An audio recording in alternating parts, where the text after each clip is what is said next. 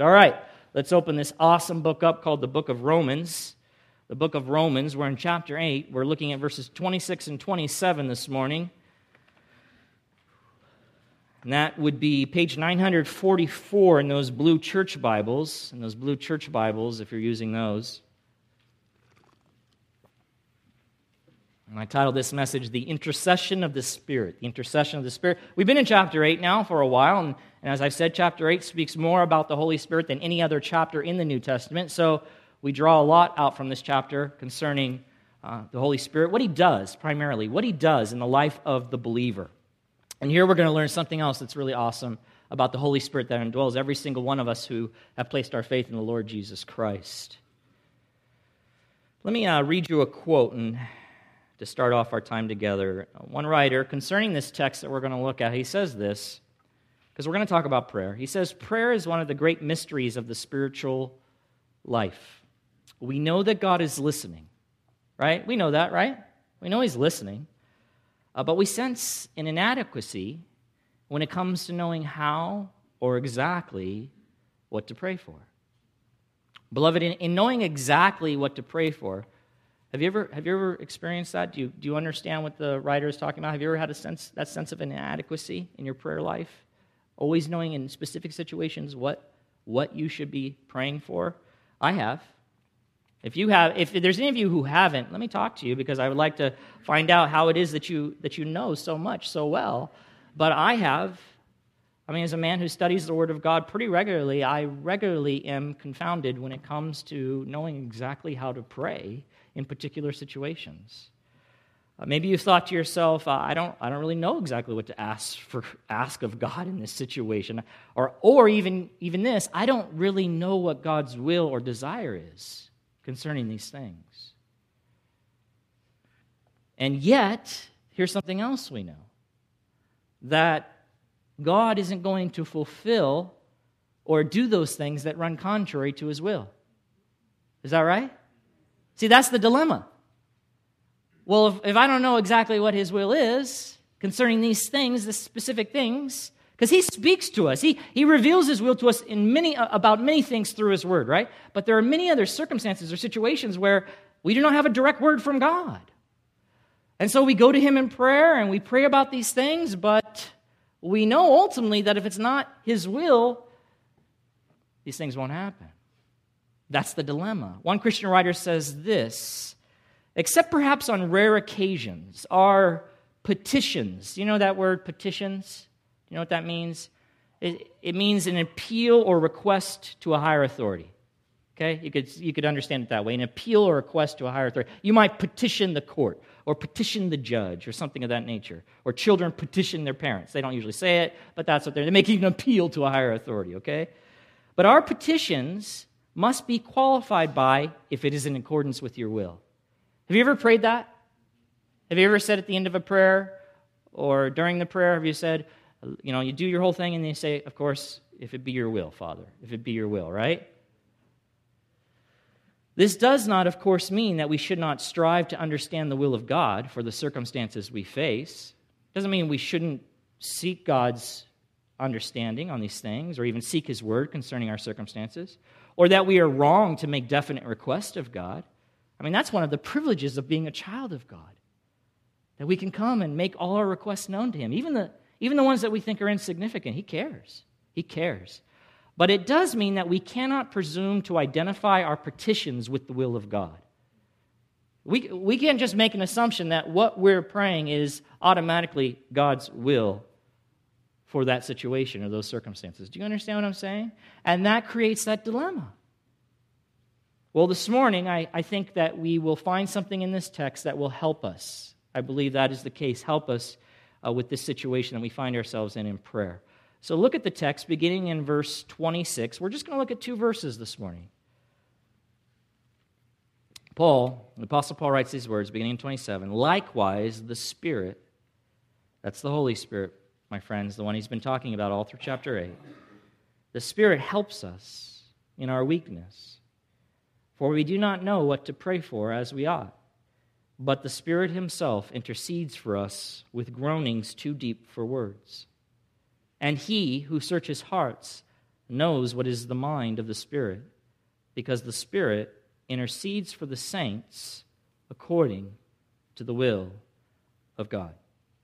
This morning, what we're going to do is we're simply going to consider why, and how the Spirit, the indwelling Spirit that lives inside every Christian, why and how the Spirit helps us so that our hearts would be encouraged and our minds would be put at ease, specifically concerning the issue of prayer.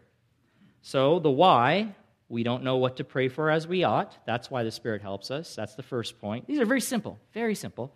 And the how is simply that the Spirit prays for us. The Spirit prays for us. So we'll look at this in more detail, but that's the outline this morning. Okay? You with me so far? All right. Now, as we begin to consider the first point, or why the Spirit helps us, let's look at the first part of verse 26 again. Notice that verse 26 begins with what word? Yeah, likewise. Likewise. Depending on your translation, it could be in the same way. Likewise, or in the same way, the Spirit helps us in our weakness. So the word likewise, you should say, ding, ding, ding, stop for a second. Likewise connects Paul's statement back to something Paul had just mentioned in the immediate context. It suggests that the Spirit helping us in our weakness is similar in some way to something else Paul has already mentioned. Okay? Likewise. So what is that something else? What is that something else? I believe it is the hope that Paul speaks about in the verses that immediately precede verse 26, which would be verses 24 and 25. That hope being the certain expectation we have as Christians of the glory that is to be revealed to us, the consummation of our salvation. We talked about this last week, and the redemption of our bodies. And it is this hope, now listen, it is this hope that is able to sustain us through the difficulties of this life, right? We talked about that in detail last week. It is this hope that is able to sustain us through the difficulties of this life. So then, likewise, or in the same way that our Christian hope sustains us or carries us through the sufferings of this present time, as Paul refers to it in verse 18, likewise, it is the Spirit who sustains us or comes to our aid in our weakness. Or you could say that it is both our Christian hope within us and the Spirit who indwells us, which helps sustain us in the midst of the difficulties that we face in this life. With me so far? Just kind of drawing your attention to some things there. Now let's continue to break down verse 26. The word help. The word help there. You see it? Likewise, the Spirit helps us. It translates a compound Greek word, so that means multiple Greek words put together to form one Greek word, which is then translated in the English as help or helps us, helps. So that word help translates this compound Greek word that if you take all the words in totality and you look at them, it pictures someone coming alongside another person to take part of their load and help them bear it. Okay? You get the picture? So if you could just for a second maybe picture someone picking up a piano, and if I called out for help, I'm bearing that piano's load. I need someone to come alongside me. As you come alongside me and bear that load with me, you're helping me. That's the picture behind the word, okay? The word is used in only one other place in the New Testament, that Greek word specifically. And that's in Luke 10:40. Luke 10:40, and maybe you remember this story. Frustrated Martha tells Jesus has come over to the house, and Martha and Mary, they're sisters, and Martha's frustrated because Mary, her sister, is just sitting at the feet of Jesus, not doing anything except listening to what Jesus had to say. But Martha is busy with all the preparations for preparing the meal that she will feed Jesus and the family. And so Martha comes to Jesus and says, hey, obviously it's not exactly like this, but would you tell Mary, the one sitting there at your feet, to help me? To help me. Same exact word, okay? So Martha wanted Mary to assist her with the task she was herself already bearing. You with me? Okay, I'm going somewhere, all right? I'm taking you on a journey. Hold that thought. So that's what the idea is. I'm doing something. I need help with that task. You come alongside and help me with bearing that difficult load, okay? All right, so the Spirit comes alongside us, and you could say assist us. Assist us in what? Huh? Assist us in what? What does the text say anyway? Helps us in our weakness. You see it in the text? In our weakness. Okay, so what is Paul referring to when he uses the word weakness? Great question. Great question. Let's try to answer it. The word weakness here in this text could be a general reference. Paul could be making a general reference to the frail human condition of believers in this present age. Or another way to talk about that is he's referring to the many limitations we have while we remain in this present state. Since we have not yet been perfected, fully perfected, and glorified. That could be what Paul is talking about. We're weak, right? Now, whether or not it means that, we should know that. We are weak. We are not strong, not in the sense of fully glorified and perfected. We got a lot of stuff, a lot of mess, right? We are weak. So it could be that, and because of that, we have limitations. And if that is what Paul means, as some Bible commentators suggest, then what you find as you continue to read verse 26, look back at it, likewise the Spirit helps us in our weakness. Then he says, for we do not know what to pray for as we ought. So what you find then is that Paul is pointing out one particular way in which our weakness or human condition manifests itself, shows itself. That being the fact that we do not know what to pray for as we ought. Okay? So if you take that position, you're simply saying, hey, Paul's just saying the Spirit helps us in our weakness. We have limitations in this life, in this present age, limitations that we won't have in the age to come. Now, let me just show you one example of that. For we do not know what to pray for as we ought. That's one of our limitations. Okay? Or, let me give you another option. When we answer the question, what is Paul referring to in using the word weakness, you could say, and I think this is a better way to understand it, this is my position, that Paul isn't making a general reference to our frail human condition or our pre-glorified state. He's not talking about that, but rather weakness is meant to refer more specifically to the difficulty or challenge that all Christians face, including Paul, he includes himself, concerning prayer. Concerning prayer. That weakness being we do not know what to pray for as we ought. That's what he's talking about. So he just basically goes on to explain it. The Spirit helps us in our weakness. Let me tell you what I'm talking about. For we do not know what to pray for as we ought. So when it comes to many matters or circumstances about which we pray, we are simply ignorant concerning the specific will of God. Yes or no? Yes. Yes, right? So you can look this passage up later, but Deuteronomy 29:29 says that the secret things belong to the Lord, but the things that He has revealed belong to us. Well, what has He revealed to us? He's given us His Word, so we have clear things communicated to us in His Word. But there are other things, secret things, the secret counsel of God that He has chosen not to reveal to us. His choice. And so we don't always know what His will is in specific circumstances of our life.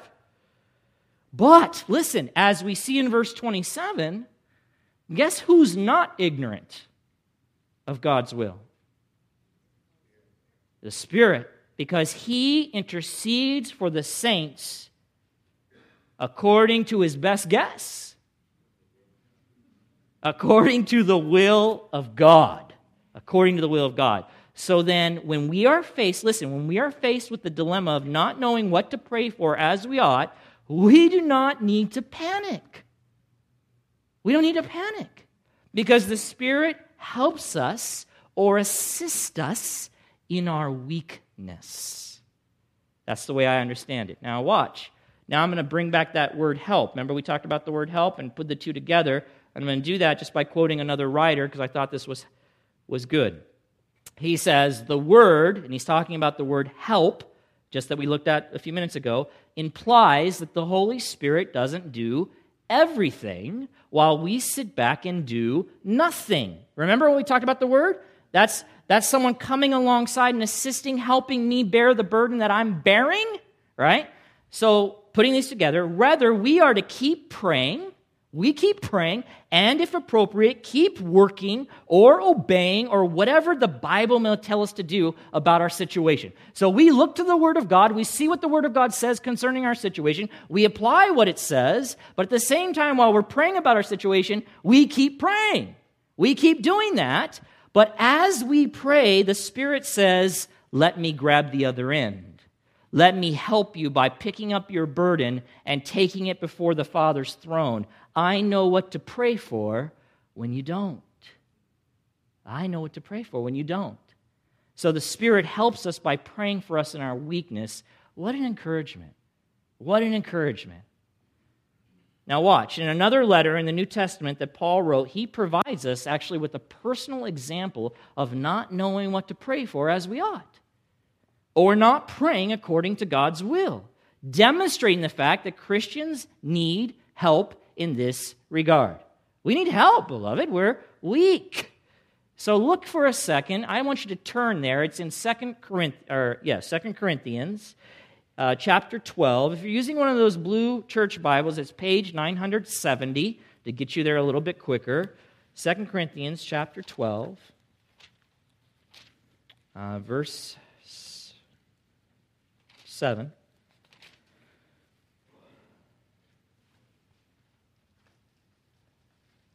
So at the beginning of this chapter, Paul talks about some just incredible things that have happened to him, some amazing things that God has allowed him to see. By the way, God has used the Apostle Paul in amazing ways. I mean, this man, wow, he's just experienced great spiritual highs, spiritual lows, but great spiritual highs. How God has used him is just fascinating, and he's shown him some things, taken him up and revealed some stuff to him that is just incredible.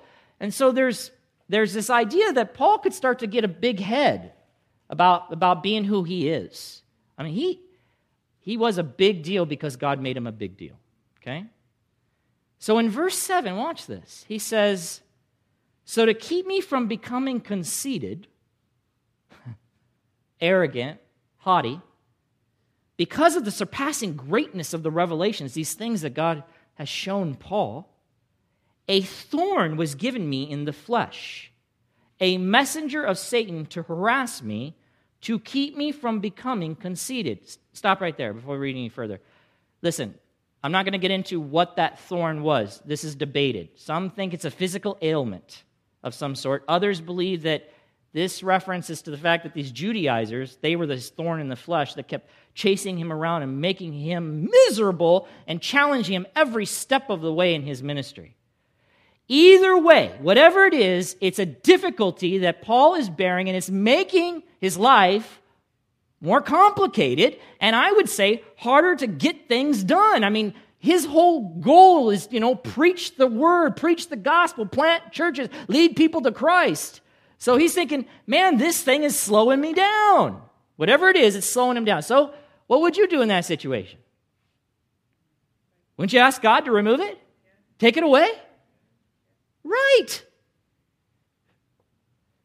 3 times. So he didn't do it once. 3 times I pleaded with the Lord about this. Pleaded. Lord, take this thing away. Whatever the thing is, it's a burden to Paul. Take this thing away that it should leave me. Right? Look at verse 9. But he said to me, my grace is sufficient for you, for my power is made perfect in weakness. That's it. That's okay, God. So this thing's going to go on then. And then he says, therefore, because of that, I will boast all the more gladly of my weaknesses, so that the power of Christ may rest upon me. For the sake of Christ, then, I am content with weaknesses, insults, hardships, persecutions, and calamities. I'm content with these things for the sake of Christ. For when I am weak, then I am strong. When I am weak, then Christ shines through like never before. He gets all the glory, all right? So I just showed you that to show you the fact that here's the Apostle Paul. If anybody could know the will of God in a particular situation, I would think it would be the Apostle Paul, but he didn't. He prayed 3 times for this thing to leave him. He didn't know either. And until God told him, sorry, it's staying. I have reasons for it. Then he said, okay, I understand. So why does the Spirit come to our aid and assist us? Why does he help us? Because we don't know how to pray as we should. It's that simple. We are finite beings. We are finite beings. We are not infinite. Our understanding of any situation is limited. We lack the ability to always assess the situation perfectly. Is that not true? Huh? We often don't clearly and accurately understand why things are happening. Huh? Why is this happening? I would say, for that matter, why are things not happening? I can't tell you, there have been many times where I've gone to the Lord and just trying to figure out, Lord, why isn't this happening yet in our ministry here at Summit? Why isn't this happening? Or sometimes, why is this happening? It's that kind of thing. I don't know, God. I don't know, man. I don't even know exactly how to pray. Nor do we always fully understand God's purposes in our circumstances. Huh? We don't always fully understand that. Nor do we fully understand. Sometimes we think we do. Be careful. Nor do we really understand the circumstances or God's purposes for them in someone else's life. We don't always understand that. Sometimes we think that we're experts all of a sudden, especially when it comes to someone else's life and their circumstances. Oh, I know exactly what God's doing in your life, and I know what you should do, and I'll tell you what you should pray for. Don't do that. Don't do that. Don't make the mistake Job's friends made. Do you remember that? If I go back to the book of Job, that's such a great book. Job wasn't written when Job was around. That was kind of a joke, but that Job didn't have, that went dead, just totally dead. So clearly God does not want me to be a comedian. Job did not have access to the scriptures. He didn't know what was going on in his life. Neither did his friends. They made a lot of assumptions about what was going on and told him what he should do and how he should pray. Repent, Job. These kind of things. They were dead wrong. They were dead wrong. God had his own purposes in these things. And so we find ourselves in these very same situations often. We just don't know. I don't know what to pray for. One writer says, do we know our real needs as God sees them? Our real needs. And do we know the needs of others? Do we? I know we think we do sometimes, but do we really? Going deeper, do we know the will of God respecting these things? Do we? In the last analysis, it is that will determine how our prayers will be answered. If I'm not praying according to God's will, you think God's going to give it to you? Think he's going to give it to you? You think he's going to answer that prayer or fulfill that request or that desire? Oh, thank God he doesn't. Thank God the universe does not rotate around our will. Can you imagine? It would be a real mess. Our lives would be a real mess. So just like Paul, follow me, just like Paul, we may pray for relief from our sufferings, or even for those we care about, but that may not be what God really wants. It may not be. You think that's going to stop me from praying for the relief of someone's suffering or my own suffering? I'm going to pray for it. But I also recognize it may not be God's will in that particular circumstance or situation. More importantly, it may not be what is best for us or for them. Listen, if you were in ministry with Paul and you saw this thorn in his flesh and you're his ministry partner and he's telling you, I'm burdened with this, whatever it is, whether it was physical or it was the attack of these Judaizers, these false teachers, just on his heels everywhere he went, making his life miserable, and he's talking to him, wouldn't you come alongside Paul and say, Paul, let's go, let's take this to the Lord. Let's go pray. Let's pray to the Lord, right? Let's pray that God would relieve you of that. That's what I would think was best for Paul. Certainly. Doesn't that make sense? But God had other plans.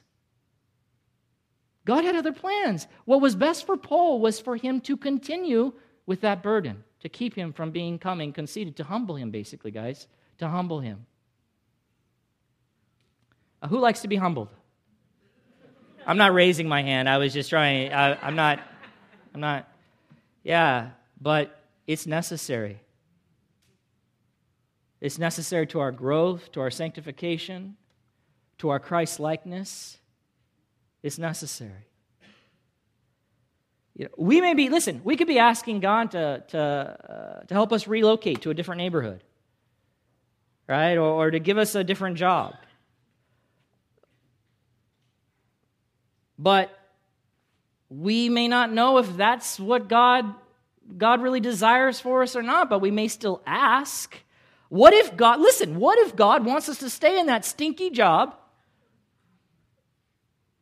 because he's going to bring some guy named Bob into the community there of work there in a week or so, and you're going to witness Jesus Christ to him. You're going to minister to him. But you don't know that. You don't know the future.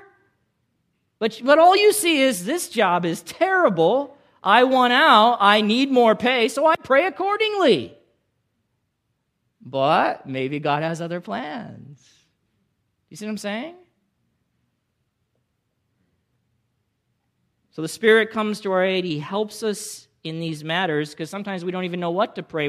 Maybe we're in that difficult situation. I don't even know which direction or what to ask God for. But how then does the Spirit help us in these matters? And we've already mentioned it, but that just brings me right now to the second point in the outline. We know why He helps us, but how does He help us? Well, how? It's simple. The Spirit prays for us, but let's break it down, okay? Let's look at the passage together. Romans chapter 8, verse 26. Look at it again. Likewise, the Spirit helps us in our weakness.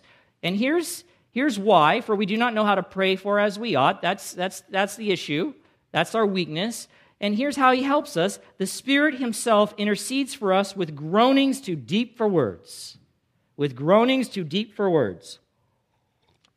Beloved, that the Spirit intercedes for us, that word intercedes for us, it means that He petitions or appeals to God the Father on our behalf. This is so cool. He intercedes for us. He appeals or petitions to God the Father on our behalf. Or, as I've put it, you could simply say He prays for us. And Paul adds that this intercession is with groaning too deep for words. Groaning too deep for words. What is that all about? What is that all about? Okay, listen. Let me tell you what I know it doesn't mean. It's good to start there. Groanings too deep for words is not code for speaking in tongues. It is not that. I'm going to show you why it's not that here in a second. It is not that. Some in the charismatic community, our Christian brothers and sisters who are persuaded that gifts such as speaking in tongues and laying on of hands for healing purposes and interpretation of tongues and these kind of things are still a gift that is active today, normative. They have said that this text is speaking of that. But the text does not support that idea. In fact, the text necessarily rejects it because the intercession of the Spirit with groanings too deep for words is something that occurs for some believers, for all believers. The intercession of the Spirit with groanings too deep for words is a ministry of the Spirit on behalf of the Christian that occurs for every single believer. But speaking in tongues was not a gift that was possessed by every Christian according to 1 Corinthians chapter 12. It was not. Even if you take the position that it's still a gift that is valid today and in operation today, you certainly couldn't look at this text and say, when Paul talks about groanings with words too deep to understand, what he really is talking about is when you start to speak in tongues. It's your private prayer language. It's impossible based on that, because then this wouldn't make any sense. Nor is the ancient gift of tongues mentioned anywhere else in the Bible in connection with intercession. You want to start talking about speaking in tongues? It's never mentioned anywhere that somehow speaking in tongues was for the purpose of interceding. Nowhere does it mention that. What you have to do is you have to import that meaning into the text. You have to bring it from somewhere else and say, this is what it means because I want it to mean that. The text itself does not support that idea. You wouldn't just reading through the text draw that position out of the text. You with me? So what does groanings too deep for words mean then? Well, there's some discussion about this, but I think it simply means this, that the Spirit's intercession on our behalf is intense and passionate. That's that idea of groaning. Intense and passionate, but not expressed or put into words. Not expressed or put into words. It is, here you go, it is the wordless groans of the Spirit on our behalf. The wordless groans of the Spirit on our behalf. They're passionate, they're intense. The Spirit cares for us. He loves us. But this communication is wordless. One writer says this, they are inaudible groanings. They are too profound for words. There are no words. There are no sounds. There are no noises. It is the Holy Spirit doing this, not us. It's the Holy Spirit doing this. Who's making the groaning? It's the Spirit. Now, look at verse 27. Romans 8:27. Then Paul goes on to say, and he who searches hearts knows what is the mind of the Spirit, because the Spirit intercedes for the saints according to the will of God. Now watch this. This is neat. This verse is needed to clarify or make clear what Paul just said in verse 26. I need some clarity, Paul. I need some clarity. If the Spirit intercedes for us, and he does, with groaning too deep for words, with wordless groans, if that's his communication, how can a prayer like that even be answered? How can it be answered? I mean, how can one respond to or make sense of inaudible groanings? You get it? How does that work exactly? This is not like my prayer. This is different. Well, answer, God can. God can. God makes sense of it. He is the one who searches hearts. God searches hearts. That's clear throughout all the Scripture. God sees what we cannot see. He looks into the heart and he sees into the inner being of people where the indwelling Holy Spirit's ministry of intercession takes place. That's where it takes place. And God understands exactly the mind of the Spirit, or what the Spirit has set his mind on. Why? Why? Because the petitions or appeals of the Spirit on our behalf are always perfectly in line with the will of God. Another way to say it is that God the Father is able to perfectly understand this communication because he already is of one mind with the Spirit in accomplishing his will in our lives. With accomplishing his will in our lives. One writer says this, the Spirit's intercession, accompanied by groanings, is not fruitless. Would not he who is constantly searching human hearts be able to read the intention of his own Spirit, who dwells in these hearts? Yes, absolutely, that's the answer.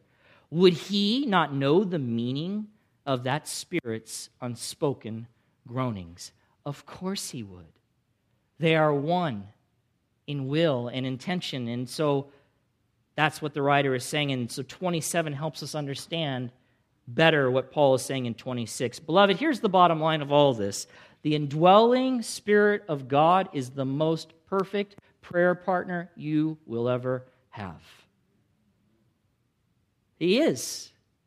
Some people often, they will come to me and they'll say, and I, of course, am delighted to do this, Pastor, will you pray for me? Will you pray for me in this situation? Of course. I think sometimes people think I have a special link to God that they don't have, but we access the same God. We come before Him in the same way, okay? But you know who's a better prayer partner than the pastor? The Holy Spirit who indwells you. Because even I am weak. Even I am at a loss sometimes to know exactly what to pray for in your particular situation or circumstance.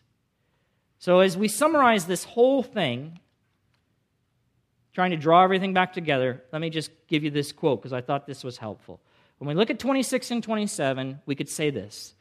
Paul is saying that our failure to know God's will and consequent inability to petition God specifically and assuredly, that issue is met by God's Spirit, who Himself expresses to God those intercessory petitions that perfectly match the will of God.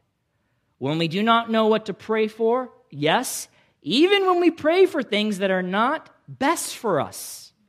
Huh? You ever been concerned about that? Maybe I shouldn't be asking God for this. I mean, listen to me. Clearly, there are things that God has made very clear that we shouldn't be asking for, right? Anything that goes against His revealed will would be foolish to ask for. I wouldn't ask God to help me sin or to make it more possible for me to indulge more in my sin. Obviously, listen, that's just foolishness.